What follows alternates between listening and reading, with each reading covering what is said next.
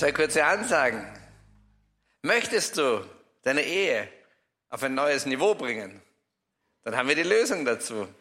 Ehe-Alpha. Und wenn du sagst, ich kann nicht, ich sitze im Ruhrpott und komme nicht her, kein Problem, es geht über Zoom. Und wenn du sagst, ich kann nicht, ich habe kleine Kinder zu Hause, wir sind ja nicht blöd. 20 Uhr Start, wenn die kleinen Kinder schlafen. Alle Infos findest du bei uns auf der Homepage zum Ehekurs. Er startet nächsten Dienstag. Sammy und Veronika machen ihn, ich glaube, zum 3. Mal, wenn ich mich nicht täusche.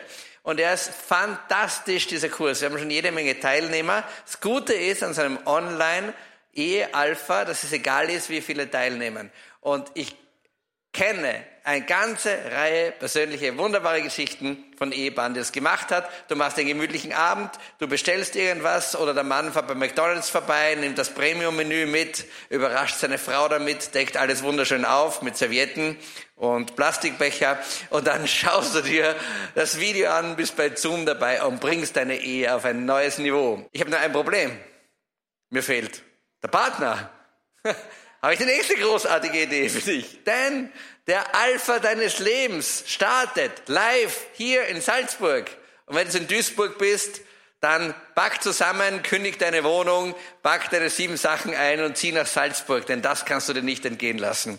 Der Alpha deines Lebens startet am 27. September um 19:30 Uhr, genau hier. Und wenn du Leute einladen willst, dann mach das. Wir dürfen so großartig sehen, wie Alpha Menschen wirklich transformiert. Wie Menschen durch Alpha in Freiheit geführt werden, wie Menschen neu gestärkt werden und wie Menschen ganz viele neue, tiefe Freundschaften aufbauen. Also, wenn du irgendwo im Umkreis von 10 Flugstunden um Salzburg bist, dann sei auf jeden Fall am 27.09. da. Alle Infos auf der Homepage. Dort kannst du dich auch anmelden. Jetzt geht's ab in die Kinderkirche. Kinderkirche mit Dagmar und Berner. Ihr kennt alle unsere Berner. Berner hat das Genre gewechselt, sie hat die Bühne verlassen und ist jetzt in der Kinderkirche. Dagmar und Berner hier hinten, alle Kinder ab 3 Jahren, ab in die Kinderkirche. Alle kleineren Kinder rauf in die Babylounge. Und alle Elix, das sind die 12- bis 16-Jährigen, ab zu eurem Programm Entrepreneurship und Leadership for the Young Generation, runter in die Dombuchhandlung. Alles zieht, alles geht, große Aufregung, großer Bahnhof, wunderbar. Wir freuen uns jetzt wahnsinnig auf die Message der Woche.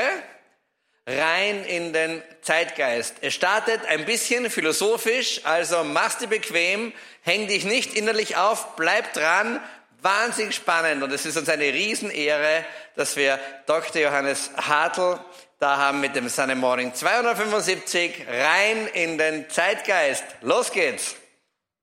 Herzlich willkommen zum Sunday Morning und zu dem Beginn einer Impact-Serie. In dieser Serie geht es darum, wie wir Verantwortung und Gestaltungsmut in die Gesellschaft hinein entwickeln können. Und in diesem ersten Teil geht es ein bisschen um das, wie unsere Welt allgemein gerade so tickt, wie sie denkt. Manchmal bezeichnet man es auch als Zeitgeist. Zeitgeist ist ja manchmal so ein negativ besetzter Begriff.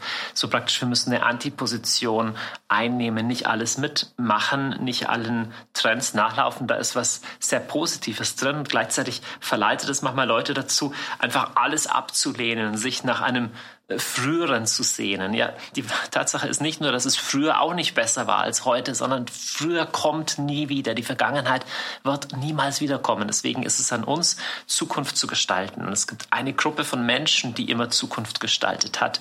Und das sind die Menschen, die Hoffnung haben. Ich werde also heute sprechen über die Hoffnung für eine andere Zukunft und wie wir das Mindset unserer Zeit, den Zeitgeist unserer Zeit produktiv konfrontieren und prägen können. Mein großes Beispiel dafür sind die frühen Christen. Wir kennen ja oft die Geschichten von den Katakomben, dass die vom Kaiser Nero verfolgt wurden in Rom und sich versteckt haben. Und es ist ein Teil der Wahrheit. Ein zweiter Teil der Wahrheit ist aber, dass sie sich nicht in ein Opfer Komplex geflüchtet haben. Es wäre das Naheliegende zu sagen, das römische Weltreich, das ist so böse, wir verstecken uns, wir wollen nichts wissen von dieser sündhaften Welt, wir wollen es nicht beflecken. Das Gegenteil war auf jeden Fall im philosophischen Lager der Fall. Justin, der Apologet, ist nachher auch als Märtyrer gestorben, deswegen heißt er auch Justin der Märtyrer, war der erste große christliche Philosoph. Und das bedeutsame 2. Jahrhundert war, dass er nicht eine eigene christliche Philosophenschule aufgemacht hat. Hätte ja sein können, dass er gesagt hätte, wir bauen die eigenen Institutionen. Die Institutionen des Römischen Reiches, die sind so heidnisch, die sind so verkommen. Wir brauchen unsere eigene Parallelgesellschaft, so wie viele Menschen auch heute sich eine Parallelgesellschaft ersehnen. Sondern er ist hineingegangen in die Akademie. Damals gab es ja Philosophenschulen verschiedener Art, die Stoa, die Peripatetika und so weiter. Und der Justin ist als christlicher Philosoph, der vom Platonismus her auch geprägt war, hineingegangen in die kulturellen Schmelztiegel seiner Zeit. Ein bisschen wie auch Apostel Paulus auf den Areopag geht. Das ist der Marktplatz der griechisch-römischen Welt damals. Der Ort, wo die interessantesten Ideen geteilt werden, da wo die TED-Talks stattfinden, die Leipziger Büchermesse oder wie auch immer, ein Ort, wo sich Kultur manifestiert, und er geht rum und hat nicht so einen Stand, wo drauf steht, ihr kommt alle in die Hölle und alles falsch, sondern er geht hin in einem Wunsch, einen Dialog zu führen. Er schaut sich alles an und sagt, hey, ihr Athener, ich erkenne, ihr seid gottesfürchtige Menschen, aber da gibt's was ihr noch nicht wisst, und das verkündige ich euch. Und das ist eine ähnliche Haltung, mit der Justin der Apologet in die Philosophenschule geht, und er entwickelt eine Lehre von Christus als dem wahren Logos. Also Logos ist praktisch das, was die Welt im Innersten zusammenhält. So, lange Einrede, langer Rede, kurzer Sinn. Was heißt das für uns heute? Wenn ich innerlich auf dem Marktplatz unserer Zeit herumgehe, dann fragt keiner, was ist denn der Logos oder wie sieht der unbekannte Gott aus, sondern es gibt die eine riesengroße Frage, die vom Zeitgeist her Menschen umtreibt, und das ist die Frage nach der Zukunft. Wie sieht ein nachhaltiges Leben aus? Wie können wir Energie gewinnen, ohne den Planeten zu vernichten? Wie sieht das morgen aus? Und wie können wir diesen Zeitgeist positiv aufnehmen und an welcher Stelle auch konfrontieren? Zunächst positiv aufnehmen. An dem Gedanken der Nachhaltigkeit und der Ökologie gibt es fast nur Dinge, die man bejubeln und als positiv erkennen kann. Es ist eine unglaublich wichtige Erkenntnis, dass es nicht egal ist, wie wir leben, dass es nicht beliebig ist, wie es weitergeht mit uns, dass wir eine ethische Verantwortung haben, tatsächlich für die Welt, in der wir leben, für diesen Planeten, für die nächste Generation. Es ist sehr, sehr wichtig. Und die Frage ist nicht, ist dieser Zeitgeist der Ökologie richtig oder falsch, sondern die Frage ist, was fehlt vielleicht an diesem Diskurs oder was ist einseitig? Und mir fallen 2 Seiten ein, die wir, glaube ich, ins Licht rücken müssten. Das eine ist, ein großer Teil dieses Diskurses ist sehr dystopisch, also ist sehr von Ängsten geprägt. Wir haben sehr viel Angst vor der Zukunft. Und das Zweite ist, wir haben sehr häufig einen sehr negativen Blick auf den Menschen. Lasst mich beides kurz aufdröseln und dann erzähle ich euch aus meinem persönlichen Leben, wie ich mit diesen Themen gerade unterwegs bin. Zunächst die Angst. Wir hatten 2019 beginnend und dann während der Pandemie ist ein bisschen abgeklungen, aber 2019 war der Sommer von Fridays for Future, wo klassenweise die Kinder nicht in die Schule gegangen sind, weil sie demonstriert haben. Und es war eine Bewegung for Future, aber gleichzeitig war es auch sehr stark eine Bewegung gegen etwas, nämlich eine Bewegung eben zum Beispiel gegen Verbrennermotor, gegen die Klimaapokalypse. So. Und mich hat von Anfang an betroffen gemacht, wie angsterfüllt und wie negativ bezüglich der Zukunft ein großer Teil dieser Bewegung war und auch heute noch ist. So, wir sind die letzte Generation, damit meinen sie natürlich die letzte Generation, die noch was ändern kann, aber es ist so ein apokalyptischer Unterton, der sehr, sehr, sehr Sorge und Angst erfüllt ist. Nun, ich kann das verstehen, wenn man sich sehr viel mit den Klimafragen beschäftigt, dann kann man wirklich Angst bekommen, aber es zieht sich ja in vielen Bereichen durch. Ich habe das während Corona erlebt, ich erlebe es jetzt während Ukraine und während der wirtschaftlichen Situation, während der Öl- und Gas- und Energiekrise, in der wir sind, ist so das Gefühl, wir schlittern von einer Krise in die andere und man könnte fast meinen, wir leben ja wirklich in ganz, ganz schlimmen Zeiten. In so schlimmen Zeiten, dass sich junge Leute die Frage stellen, ob man heute überhaupt mit gutem Gewissen noch Kinder in die Welt setzen kann. Und ich frage mich so, wann waren die Zeiten denn besser? Also ja, das stimmt. Krieg in der Ukraine ist eine Riesenherausforderung. Klimawandel ist eine noch viel größere Herausforderung, eine gigantische Herausforderung. Aber es ist doch nicht so, dass es vor 100 Jahren grundsätzlich besser war oder vor 200 oder im 30-jährigen Krieg oder im Hochmittelalter. Also wann war es wirklich erstrebenswerter, auf diesem Planeten zu leben als heute? Hatten nicht alle Zeiten ihre Herausforderungen? Und es war das Erstes, was ich tatsächlich aus einer gläubigen Perspektive heraus konfrontieren würde, zu sagen, Hoffnungslosigkeit ist an sich nicht neutral. Denn der Mensch lebt nicht nur von Wissen und Verstand allein, sondern auch von der Hoffnung. Also wenn ich alle Fakten auf dem Tisch habe, stellt sich immer noch die Frage, okay, was mache ich damit? Habe ich innerlich den Impetus, den Drive zu sagen, ich verändere jetzt was? Oder bin ich wie das Kaninchen vor der Schlange, jetzt kann ich nichts mehr tun? Mich berührt und beschäftigt, dass in dieser berühmten Aufzählung von, dass das Wichtigste von allem die Liebe ist, 1. Korinther 13, der Glaube und die Hoffnung der Liebe an die Seite gestellt wird. Die 3 Kardinaltugenden oder die 3 theologalen, stimmt nicht, die Kardinaltugenden sind nicht, die 3 theologalen Tugenden, Glaube, Hoffnung und Liebe, die unmittelbar von Gott gewirkt sind, so heißt es in der Theologiegeschichte jedenfalls. Liebe ist klar, ist wichtig. Glaube ist auch wichtig. Doch die Hoffnung wird diesem Paar als drittes beigestellt. Hoffnung ist eine Tugend. Eine Tugend ist immer was eine moralische Entscheidung erfordert und was einen sittlichen Wert darstellt. Das heißt, einfach nur zu sagen, wir sind so depressiv, wir sind so negativ, weil wir so rationalistisch sind, das verwechselt die Informationsebene mit der Wertebene. Die Wertebene ist die Frage, wie entscheidest du dich jetzt? Wenn du alle Informationen hast, sagst du Ja zum Leben, gestaltest du Zukunft mit einer grundsätzlich optimistischen Lebenshaltung oder verbreitest du Panik und Trauer, die im Letzten gar nicht dazu führt, dass Menschen das Thema ernster nehmen, sondern einfach nur zur Verzweiflung und zur Erstarrung. Also wenn wir aus lauter Zukunftsskepsis keine Kinder mehr kriegen wollen, zeigt es, wie wenig wir uns und auch der nächsten Generation noch zutrauen, wie wenig Hoffnung wir haben. Und ich glaube, das ist ein erster Punkt, diese Hoffnungslosigkeit, diesen weiten Teilen oder diese Angstfixierung, diesen weiten Teilen des Zeitgeistes gibt, die gilt es hoffnungsvoll zu konfrontieren. Es sind ja oft gerade die gläubigen Menschen, die überhaupt nicht hoffnungsvoll sind, sondern dann in ihren apokalyptischen Ideen oder Weltverschwörungsideen noch viel dystopischer drauf sind. Und ich glaube, wir brauchen beides. Wir müssen nüchtern sehen, was gibt es an Negativem in der Welt. Auch Dinge, wie Jesus in den Endzeitreden erwähnt. Es gibt auch negative Trends. Aber wo ist es an uns, diese Trends zu gestalten oder auch im Licht dieser Trends das Unsere zu tun? Einmal mehr wie Justin rein in den Zeitgeist und nicht runter in die Katakombe.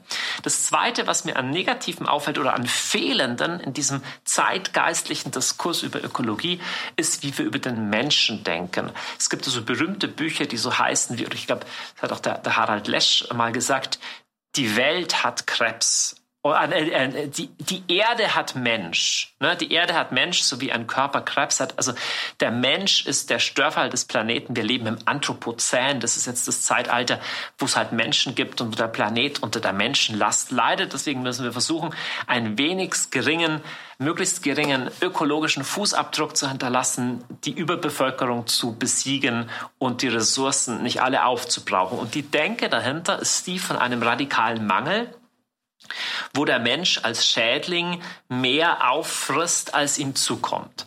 Und einmal mehr auf der Sachebene stimmen da gewisse Sachen. Es gibt Umgang mit Ressourcen an etlichen Stellen, der bedenklich ist. Und wir sind aufgerufen, nach anderen Wegen zu suchen. Wir tun das, um das Weiterleben der Menschen zu ermöglichen. So, das heißt, der Mensch ist Zielfokus. So, das ist nicht in erster Linie von mir jetzt gemeint als Kritik an der ökologischen Bewegung, sondern es zieht sich durch ganz viele Bereiche durch, auch diesem ganzen Trend zu sagen, okay, Es wird mehr und mehr verbesserte Menschen geben, genmanipuliert verbesserte Menschen oder durch Mensch-Maschine-Technologien optimierte Menschen, das unter dem Schlagwort Transhumanismus verhandelt wird. Das sind Zukunftsvisionen, die es gibt, die weit draußen da sind und die im Letzten auch davon ausgehen, der Mensch ist eigentlich störanfällig, den muss man optimieren, den muss man verbessern, den muss man vielleicht erziehen oder man muss zumindest seine Ausbreitung kontrollieren, sonst wären es zu viele davon.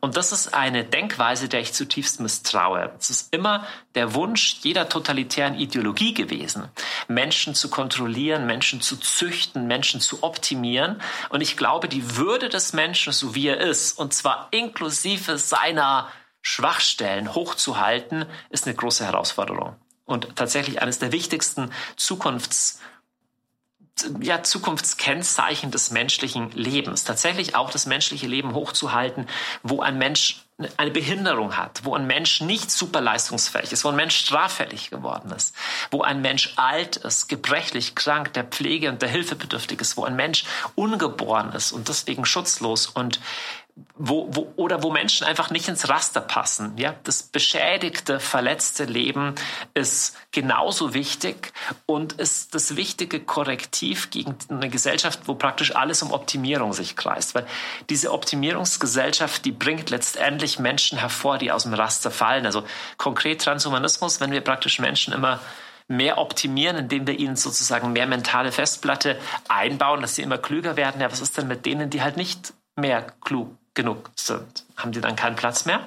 Also Hoffnungslosigkeit und zweitens diese negative Sicht auf den Menschen, auch aufs Kinderkriegen, auf Mensch als Schädling des Planeten, die gilt es zu konfrontieren. Zu konfrontieren und stattdessen was anzubieten.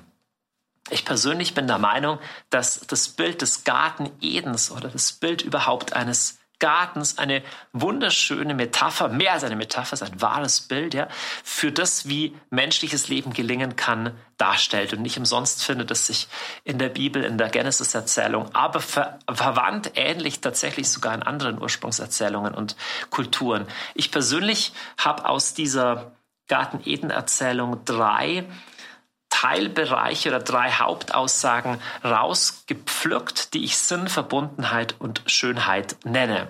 In dieser Impact-Serie geht es ja in jeden einzelnen Teil um einen gesellschaftlichen Arbeitsbereich, wo man irgendetwas verändert. Und ich glaube, Verbundenheit, Sinn und Schönheit sind Grundbestandteile einer Ökologie des menschlichen Herzens und egal in welchem Arbeitsbereich du bist, kannst du Gesellschaft prägen, indem du einen dieser 3 oder alle 3 Bereiche ein Stück weit förderst. Kurz, was meine ich damit? Verbundenheit ist die Qualität unserer emotionalen Beziehungen. Wir Menschen leben nicht nur von guter Luft und sauberem Trinkwasser allein. Wir brauchen gute Beziehungen so dringend zum Überleben, sogar zum physischen Überleben, genauso dringend wie eine dieser anderen Nährstoffe. Und die Frage ist, was trägt denn Sorge dafür, dass unsere Beziehungen gut bleiben? Wann bleiben geschlechtliche Beziehungen, erotische Beziehungen stabil, Familien stabil und gut? Wann Freundschaften? Aber auch, wann bleibt das Arbeitsklima in einer Abteilung oder in einer Firma gut? Wann bleibt das Miteinander in einer Gesellschaft gut? Und schließlich dann, wann bleibt mein Umgang mit mir selber gesund? Und im Letzten gibt es auch eine Verbundenheit zwischen mir und Gott. All das ist die Beziehungsdimension des menschlichen Lebens und die gilt es hochzuhalten und zu verteidigen. Verbundenheit. Zweitens Sinn. Sinn ist die Fähigkeit, das Leben zu orientieren in einem größeren Ganzen. Wir haben das noch in dem Wort Uhrzeigersinn. Das bedeutet, die Zeiger einer Uhr gehen in eine gewisse Richtung. Sinn bedeutet, ich bin nicht im Chaos, ich bin im Nirgendwo, sondern ich habe eine innere Richtung.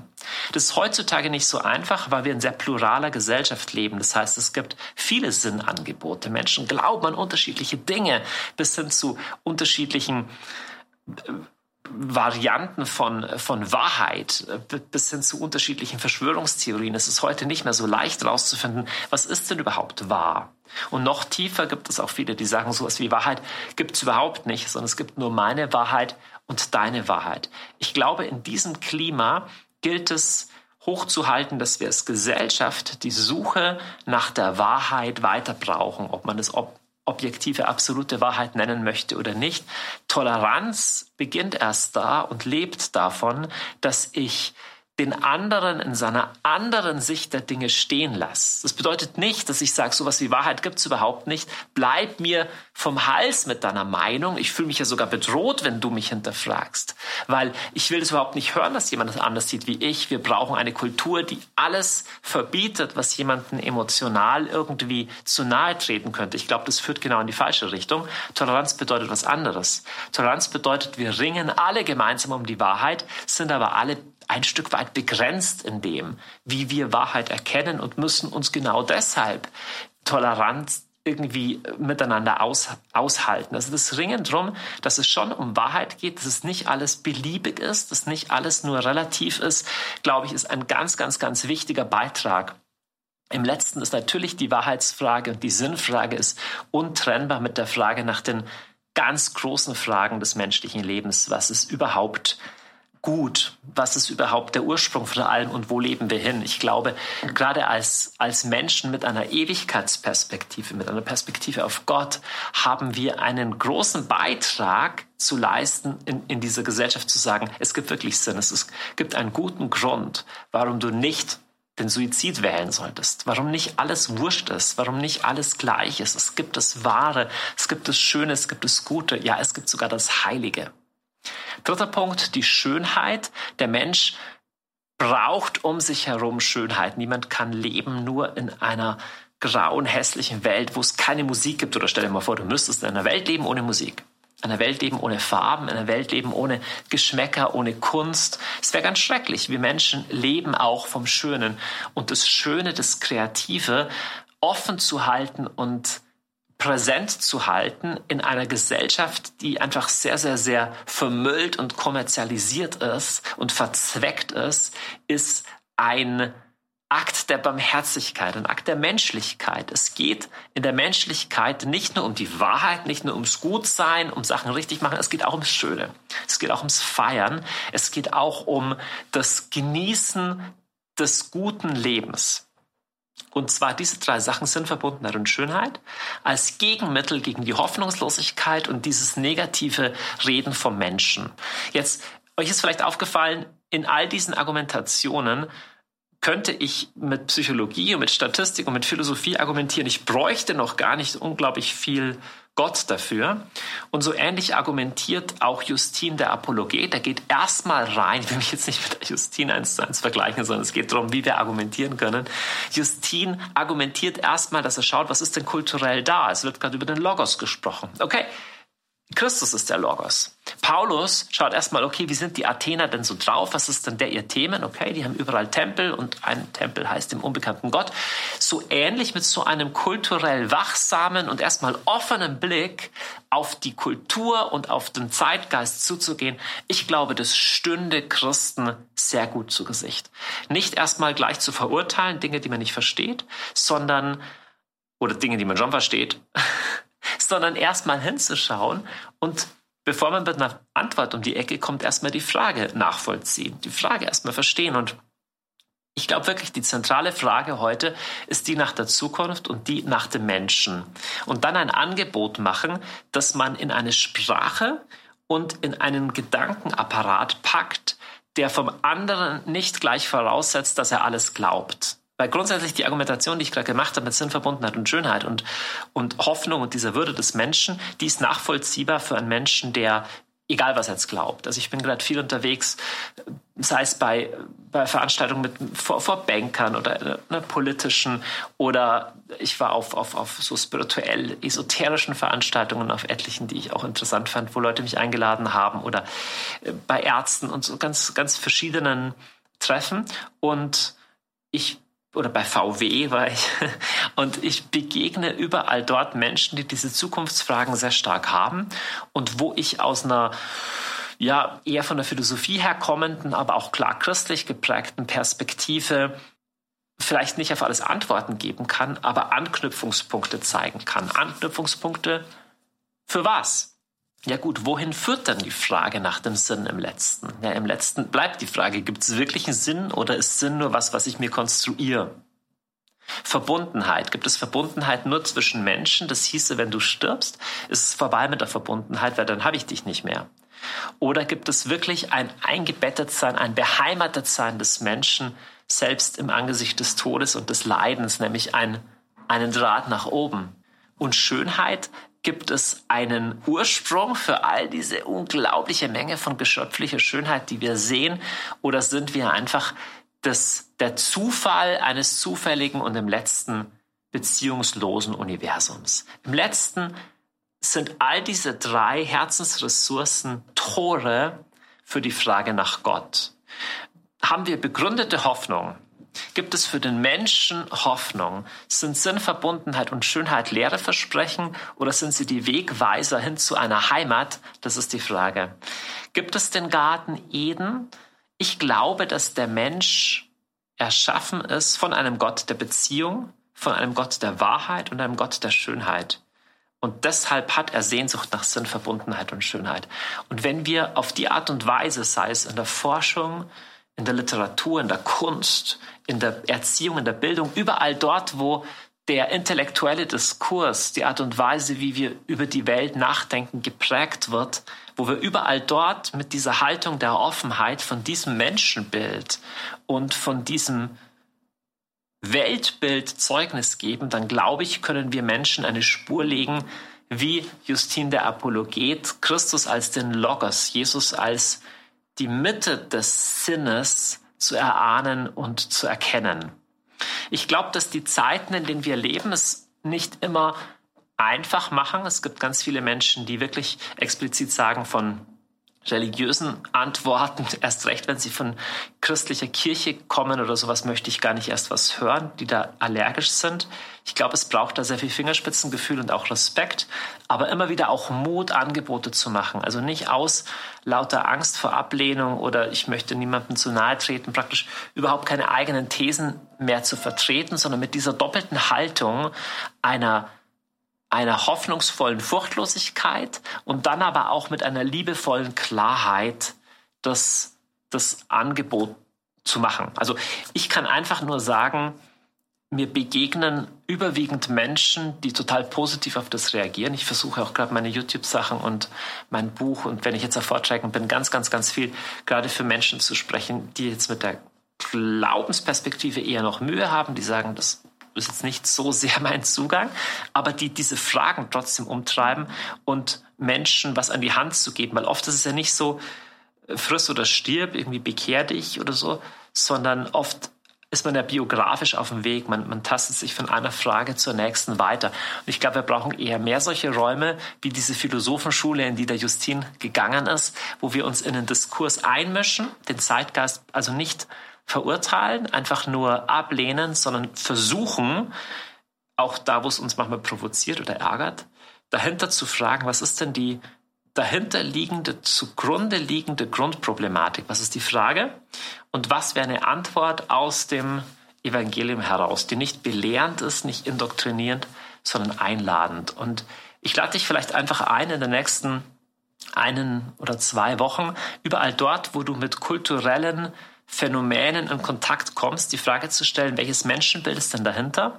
Welche Zukunftsfragen sind da dahinter? Bei dem Film, den ich angeschaut habe, das Buch oder in dem Gespräch und kurz zu überlegen, was ist denn eine Antwort aus dem Glauben heraus, aus einer Kultur des menschlichen Herzens, vielleicht vom Garten Eden her, vielleicht auch voraus, um mal zu schauen, wo es sind Anknüpfungspunkte für ein Gespräch, wo du freudig, hoffnungsvoll und optimistisch dich einmischen kannst in diesen Diskurs des Zeitgeistes.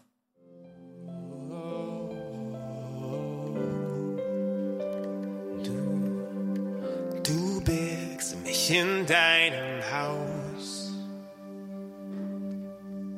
Du hebst mich auf. Herr Jesus, du hast uns nicht als unmündige Kinder auf diese Welt geschickt, sondern du hast gesagt, ich gebe euch einen Beistand, den Geist. Du hast gesagt, macht euch die Erde untertan. Und Herr Jesus, ich widersage heute jeder Hoffnungslosigkeit in meinem Leben. Ich widersage heute allen dunklen Zukunftsbildern in meinem Leben. Ich will in dein Licht eintreten und will Hoffnungsbringer sein. Mitgestalter dieser Erde, von meinem Umfeld, von meinem Lebensraum.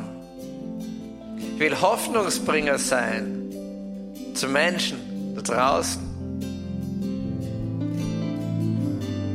Herr Jesus, ich brauche deinen Geist für neuen Mut, für frische Ideen, um hinauszugehen auf diesen Marktplatz von unterschiedlichen Ideen und Hoffnung zu bringen, um den Geist des Vaters zu bringen,